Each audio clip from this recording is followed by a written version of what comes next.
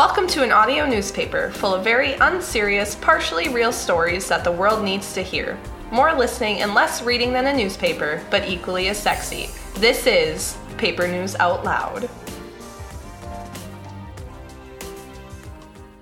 Hello and good evening. I'm your host, Diane Weathersby. Hello and good morning. I'm your co-host, Florence Stromsby. Thank you for listening to Paper News Out Loud.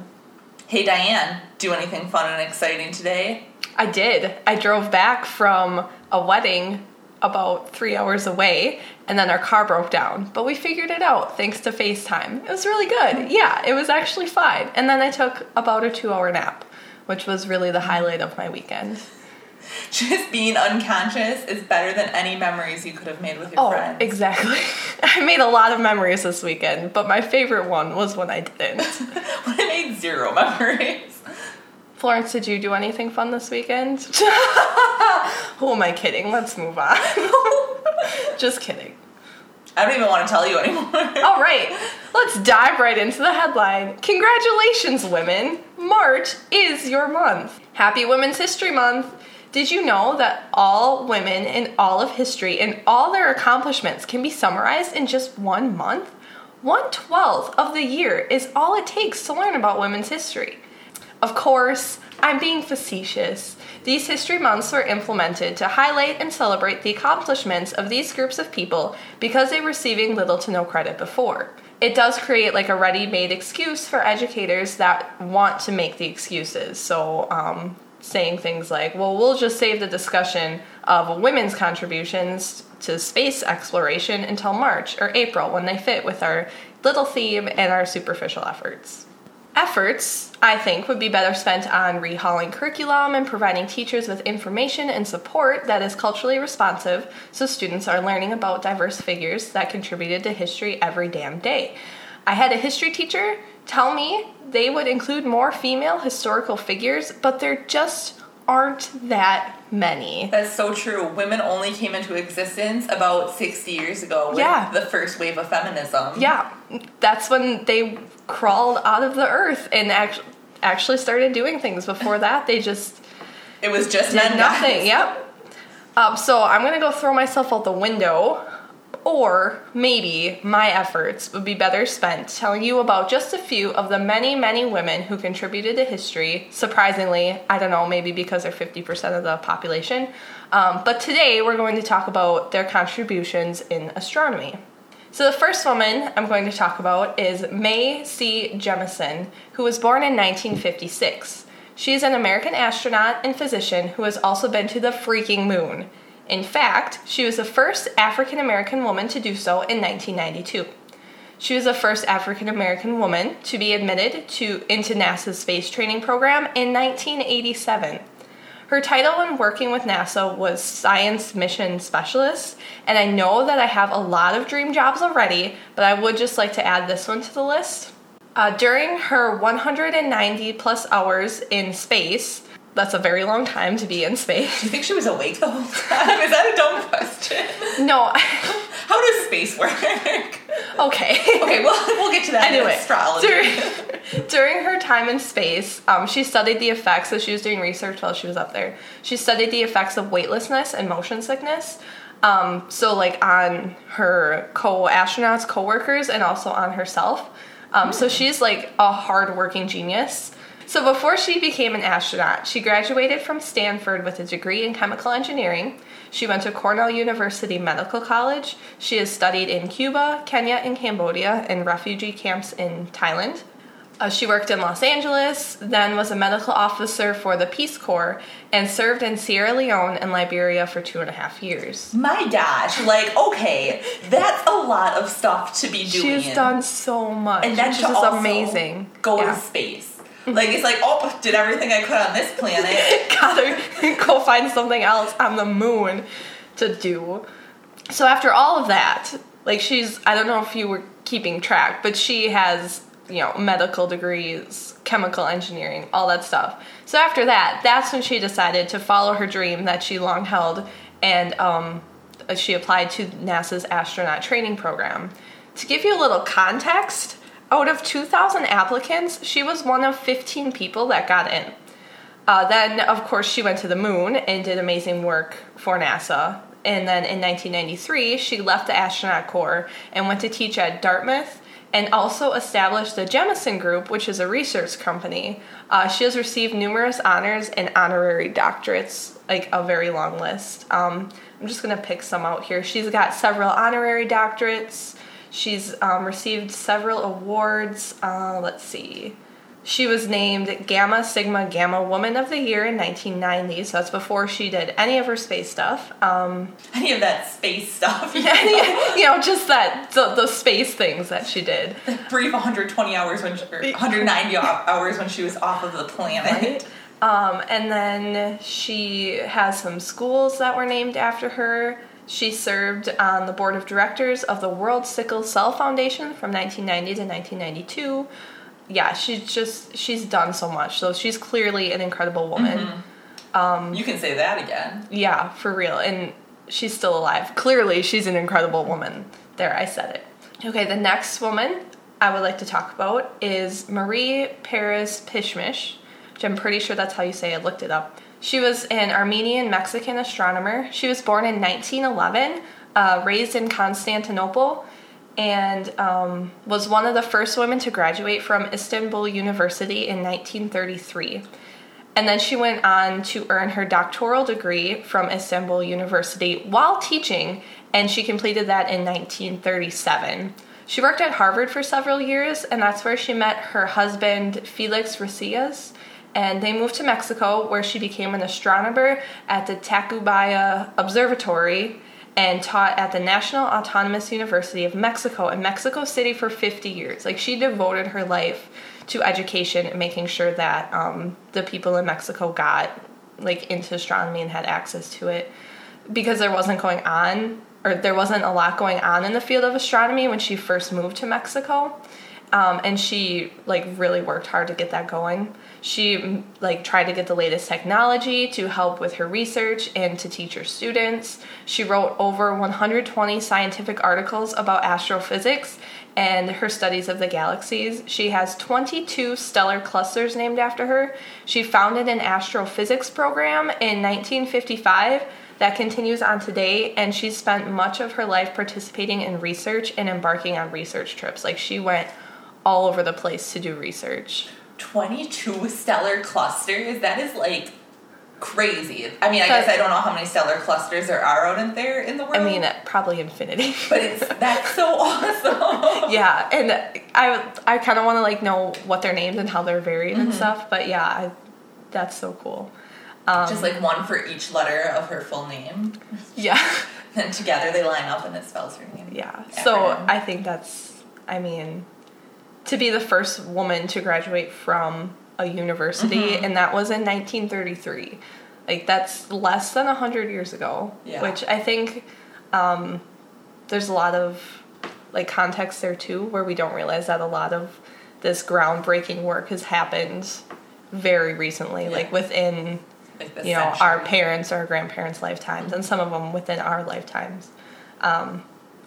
Let's see. Okay, so the last woman I'd like to talk about is Caroline Lucretia Herschel. So her last name was familiar to me because I watched the Cosmos series on Netflix with Neil deGrasse Tyson, and he talks about William Herschel, which is her brother. And I really actually can't remember if he talked about Caroline or not. I'd have to go back and watch it again. But she was born in Germany in 1750 and assisted William in the late 1700s with observations and moved on to become an astronomer in her own right. She was expected to be the housekeeper for him until William got married and his wife took over those duties. Logically. Right. So her story is that I think she was unmarried. I don't know if she ever got married. But she was sent, like, by her family or whatever to be his assistant. So she assisted him with his astronomy work and then also did, like, all the housework for him. And then once he got married, she had more time to devote to doing her own, like, astronomy research. Yeah. So she discovered 14 new nebulae, including NGC 205, which is a companion to the Andromeda Galaxy, which is apparently important because it was mentioned in her biography, and I looked it up, and I think that means it's like a satellite galaxy of Andromeda. Mm-hmm. That's the galaxy they go to in Mass Effect. There we go. Mass Effect Andromeda. That makes sense. Obviously, she had a big impact on the creation of that game. That's pretty cool. Well, she discovered it, so it couldn't have been included in there if it hadn't been discovered. She was also the first woman to discover a comet and the first woman to get paid for scientific services. She found 8 comets, received the gold medal of the Royal Astronomical Society, and an honorary membership into the Royal Society. She was an honorary member because women weren't allowed to be full fellows at that time. She continued her work after William died, and she actually lived, I think it was quite a bit longer than him, like, I want to say 20 or 30 years, but I can't exactly remember, so don't take my word on that one. But anyway, so she continued her work after he died, and that was when she received some of her awards, and she continued cataloging nebulae. So several of her comets are named after her that she discovered. A lunar crater is named C. Herschel, and there's an asteroid named Lucretia. So what was interesting to me is that if you listen to the entirety of the Adventure Zone, Florence, there's also a character in the Adventure Zone named Lucretia, and I'm wondering if that's where Griffin, my dungeon master, my best friend, got the name, or if it was like something else, or if it's just a cool coincidence. Yeah. But I thought that was really interesting, like that she was a big, because the character Lucretia, it's not really a spoiler, in the Adventure Zone, Is she a comet? She's very smart. Anyway, of course. Yeah, she's a comet. Things got really weird in that podcast. the one with the comet. But yeah, so and that's kind of a thing too about why women's contributions in history are often like not realized or not talked about, because a lot of her work was just put under her brother's name, so he got a lot of credit and she didn't get. I mean, the fact that she had to be an honorary member of the society because women just weren't allowed to be full members, so that's like a big part of it too. It's like, I just don't get that logic. Like, if you're gonna make someone an honorary member, why not just make them a full member? Right. What are you waiting for? And there's been a lot of things that I've read that are like men who have written, there are some men who've written books, and then they'll be like, well, I have to thank my wife for typing up the manuscript and all that kind of stuff. Or like filmmakers who have, like the women used to do the editing of the films, and which obviously editing plays a big role in how the film, the message of the film. So the movie-going experience. Right, without getting credit for it. So anyway, I thought, and those are just, 3 of so many women that contributed to, astronomy and scientific fields and things like that. So just strong women, kicking ass and naming stars and exactly. all that good stuff. Well, very cool. Happy Women's Day. Yeah, and it was International Women's Day, and it was really cool to, go on Facebook, go on Twitter, and there was so much support and people like... I felt empowered as shit. Yeah, it was really great. Like the visibility and stuff, and making sure things are intersectional. So aside from International Women's Day and Women's Month and all that good stuff, I have more good news. Last week's Planet Parade was a success. Saturn, Mars, and Jupiter showed up in solidarity to celebrate Women's History Month. So the Planet Parade is when Saturn, Mars, and Jupiter appear in a line in the sky, and the moon stops to visit with each of them over the 4 nights. So the first night I think it looks like it's over Saturn, and then each night after that it kind of looks like it's in a different spot. I hate that I have to ask this. Is this a real thing? Yes, the Planet Parade is a real, it really is when these 3 planets look like they're at a line in the sky, and then each night the moon's in a different spot over them. Okay, that makes sense. Yep. I thought this was a goof, but... we'll get to the goofs. So, while the moon is hovering over each of these, The moon's not only catching up with these 3 planets, but also inspecting and judging their parade floats. The exact criteria for how the moon determines the best float is shrouded in mystery, but looking at past winning floats, we can determine with near certainty that at least one factor of the judging is just showing up. So here are some highlights from last week's Planet Parade. I'm ready. I've got my candy bag good to go. A staple for celebrating... For parades. For parades. So, Saturn impressed everyone with its confetti cannons that blasted confetti all the way to Earth's atmosphere, showering the planet in a miniature meteor shower. The bad news is that the confetti was made of a material that when it burns up in our atmosphere, it gives off a toxic gas to humans, but the good news is the thousands hospitalized are expected to make a full recovery, with only a small percentage developing superpowers and an even smaller percentage of those people learning how to use them. So Mars. Mars went bold this year by going subtle. Over the course of the night, Mars oscillated between shades of red while sending out a corresponding sound wave with every color change. The effect wasn't quite as captivating as Mars had hoped. Humans went to bed wondering why they were all humming Wonderwall and didn't associate it with Mars whatsoever. The red planet didn't seem all that bothered and said that sometimes art isn't appreciated until years later and that it's got nothing but time. Mars didn't reveal how it executed this display, but a cursory look at any Magic user's Fitbit sleep history shows that they were all awake for the duration of Mars's showing. Whether they aided Mars willingly or if they were victims of a compulsion, we'll never know. What Mars lacked in flash, Jupiter made up in bang. The gas giant set off a series of explosions by goading its more unstable gases. The explosions took place within its gassy layers to rock the planet and set off a massive fireworks display. The planet then played every national anthem of all the countries on Earth concurrently. It was a cacophony of patriotism, which made it impossible to discern any of the words, but somehow the music all came together in one beautiful piece that moved many to tears. Jupiter would not comment on whether or not it was making a statement on global politics by the national anthem remix, but the author of Planets and Symbolism, What We Know About Solar System Politics, said, after a prolonged moment of uncontrollable sobbing as a result of the beauty of the display, told us she believed that Jupiter wants us to come together and put our differences aside. A beautiful sentiment, but will that be enough to move Earthlings toward peace? Only time will tell.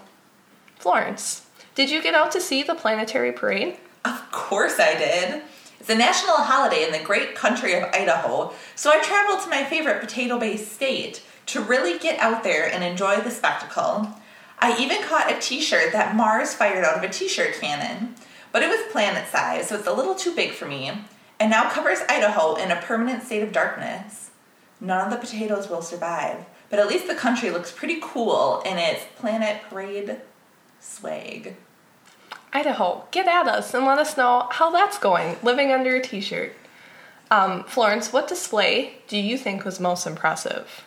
See, I'm a big Jupiter girl personally. Who doesn't love a gigantic explosion from a gigantic planet? That's the way to celebrate a parade. Explosions. My only qualm about the parade was the lack of candy that was thrown at the spectators.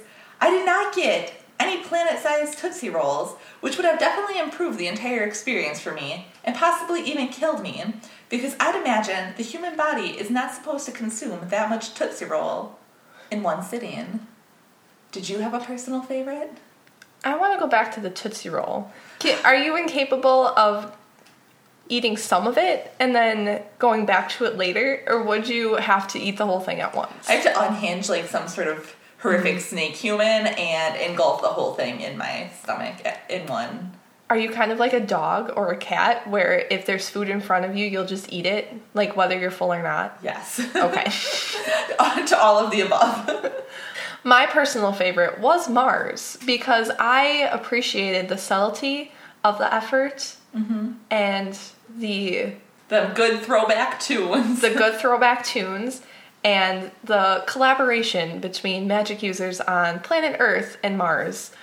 Although, I wonder if the moon is going to be upset with the interference or not. I guess we'll just have to see what the moon says when it lets us know who the winner of the planetary parade is in about 3 to 7 decades.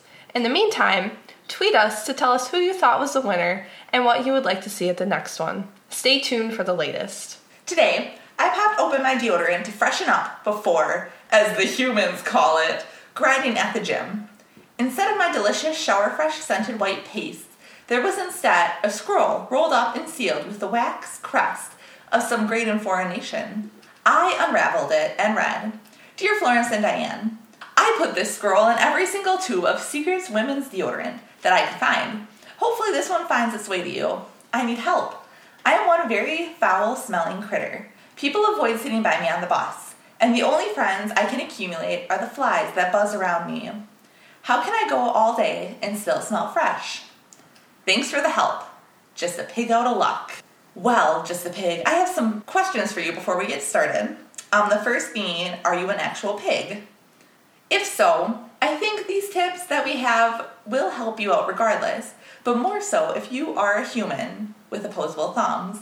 A pig with hooves, hooves, might have a little bit of a hard time executing some of these tips. Regardless, we reached out to WikiHow to help us help you. Number 1, admit that you stink. Sometimes this can be difficult to do, especially if you are embarrassed that you smell like a nasty dumpster fire. If you're unsure about whether or not you're a stinky human, go consult some sort of religious figure. Corner them in close quarters. Stand uncomfortably close to them. Breathe only out of your mouth. They will have to be truthful because they cannot lie in front of their deities, and then you'll get a confirmed you stink report from another human being. If your religious figure is a human being. That's accurate. Maggie, the Overlord cat, might not be honest with you because he's a cat and an asshole. Maggie will just scratch his own nose off, probably, and that'll tell you that you stink. While glaring at you. Just or scratch your nose. Number 2, maintain personal hygiene. Now, you know you stink. You know you're a little bit icky. The next step is maintenance. In order to stay not stinky, it's key that you practice these tips every day, unless it's a leap year, then every other day, because people's smellers are always off during a leap year. It's accurate. Shower and bathe every day. This gets rid of odors that can build up on your hair and skin. If you don't have a conventional bath or shower on hand, you can always try rolling in sand every day or bathing beneath a natural waterfall. Both work just fine. While showering, make sure you scrub your body. You can use a sponge, loofah, washcloth, cacti, sharpened potato, or a stack of unpaid bills. Just get all your cracks and crevices. All your cracks and crevices. Wash your hair regularly. That's assuming you have hair. I think pigs might just have bristles. Wash those bristles like nobody's business, Just a Pig, because they can get stinky too. As any dentist will tell you, it's important to brush those mouth bones to avoid odor. Again, as all dentists recommend, you should brush your teeth 4,000 times a day. Or even better, live your life in a perpetual state of teeth brushing, only stopping to rest and eat. The only way to guarantee that you will have minty fresh breath all day is to brush them chompers 24/7. Basically, if you take this route, you will have to completely give up orange juice. Because there will never be a time where you can enjoy it. A good sacrifice.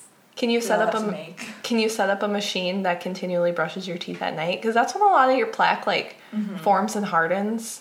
Probably. I'm not a dentist. But then you're avoiding a big, huge part of the problem if you have something brushing your teeth. Could you hire little fairies to brush your teeth?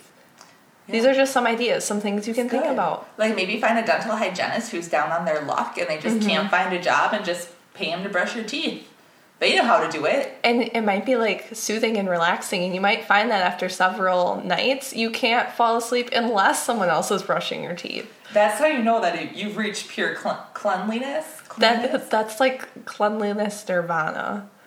Cleanliness is godliness. You'll become a god. Exactly. And it all starts with the teeth bones. Them sweet mouth bones. The exposed bone in your mouth. Okay, apply deodorant regularly. I know you know where the deodorant aisle is because you managed to sneak this cry for help into my deodorant. Go buy some deodorant and lather it onto your pits. That's right, even the mud pit you have in your backyard. Go and put deodorant on it to make sure even your surroundings are smelling fresh. You could also employ a similar strategy for deodorant and just continually put it on and then hire someone to continually put it on you while you're sleeping. It could be very sensual. It could be if you like armpit stuff. Who doesn't like a good armpit massage? Okay, now you've got kind of the basics of being clean down, but you have to be aware that there are other odor triggers out there in the world that'll make you smell like death. Smells can come from more than just your person. Other items that come into contact with your person should also be cleaned frequently to stay fresh. For example, your clothes. Change into clean clothes every day and wash the worn ones to keep them clean and fresh. Another example is I use my computer keyboard every day at work, and I touch it with my human hands. Yuck. I change my keyboard daily, just tossing the used one in the washer to freshen up. My cubicle always smells great. Can you also rub deodorant on your walls too? Yes, I would highly recommend that. Mm-hmm. Just kind of avoids that nasty wall rot that can set in after a while. Because that'll smell bad. And if you have white walls and you get white deodorant, it kind of just blends in. It's like you're applying drywall. And you can do like stripes of different scents. To like, so it's kind of like a smell journey whenever you walk past the wall. Aromatherapy at its finest. Put essential oils in your ears. Don't do that. Don't do that. You might lose your hearing, but you'll smell good. Even your ears will smell good. Also, wash your clothes. You can use a conventional laundry soap for this, or you can make your own. DIY on, friends. Try a mixture of fresh lavender that you blend in a blender until it's nothing more than a liquidy pulp, 2 gallons of white milk, crumpled up obituaries, and 3 tablespoons of grated bar soap. Mix all this together for an excellent smelling laundry soap that you can use again and again. You could also use it as a cleanse. Like drink that every day for 7 days and your sweat will smell like lavender milk. As will the explosive diarrhea just shooting out of that butthole. That's why it's called a cleanse. Okay, don't be afraid of scents. This can include things like scented lotions or body sprays, or even scented contact lenses, mouth guards, or ankle bracelets. Just lather on as much scent as you can until humans can only see you as a foggy haze of fresh smell. Kind of like Pigpen in Charlie Brown, except it's a good smell. Be the opposite of Pigpen.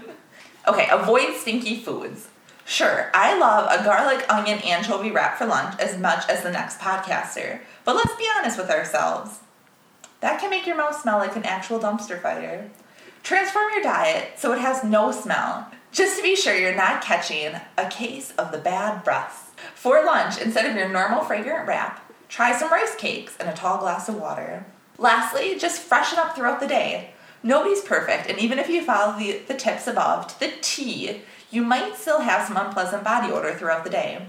That's why you should always be ready to jump into action with an emergency bad smell duffel bag that you can carry with you everywhere.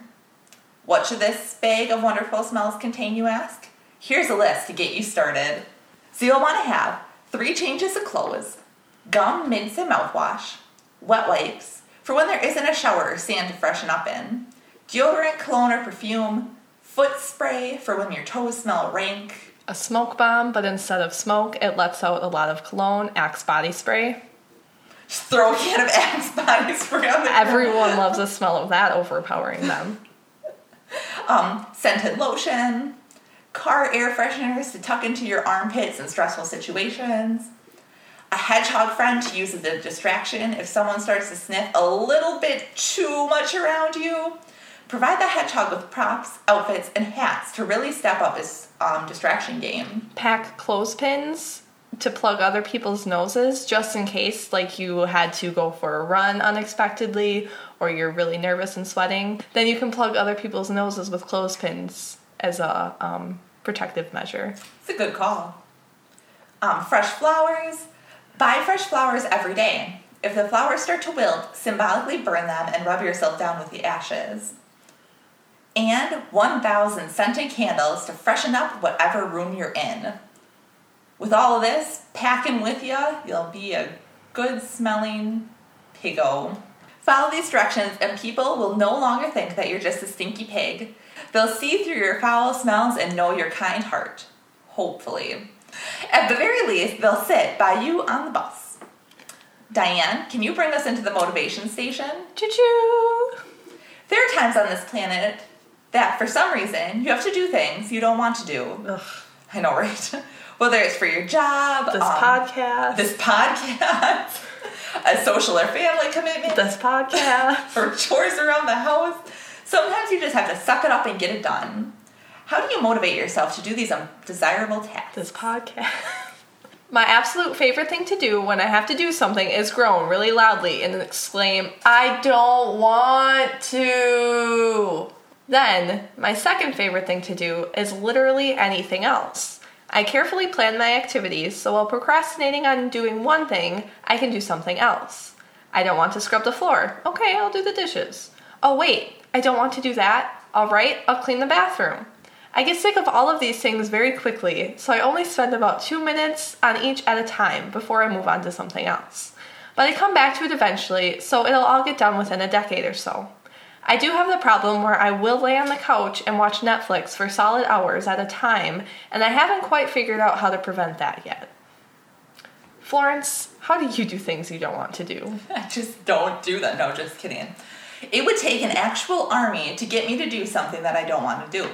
So that's what I did. I hired a small army of 7 mercenary soldiers from the mountains of some undiscovered country to follow me around and prod at my back with long hand-carved spears in order to force me to do something that I don't want to do.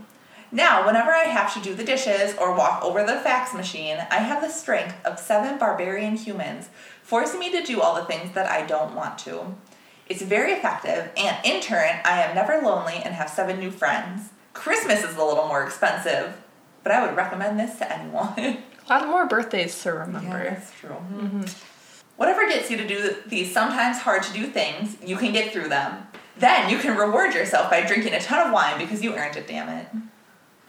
Wine is no longer even a reward for me anymore. It's just part of my diet now, basically. Your day-to-day existence fueled by wine and coffee. It's accurate. Today, I temporarily lost consciousness for 12 minutes. During that time, a dream fairy visited me and we played checkers until I awoke. That's a telltale sign that the podcast is coming to an end. Thank you for taking the time out of your day to listen to what we had to say. If you like what you heard, subscribe to Paper News Out Loud for more great episodes. Coming at ya.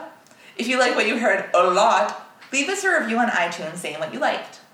Please include the last time and date you went to the dentist. They've been asking us for that information for weeks now.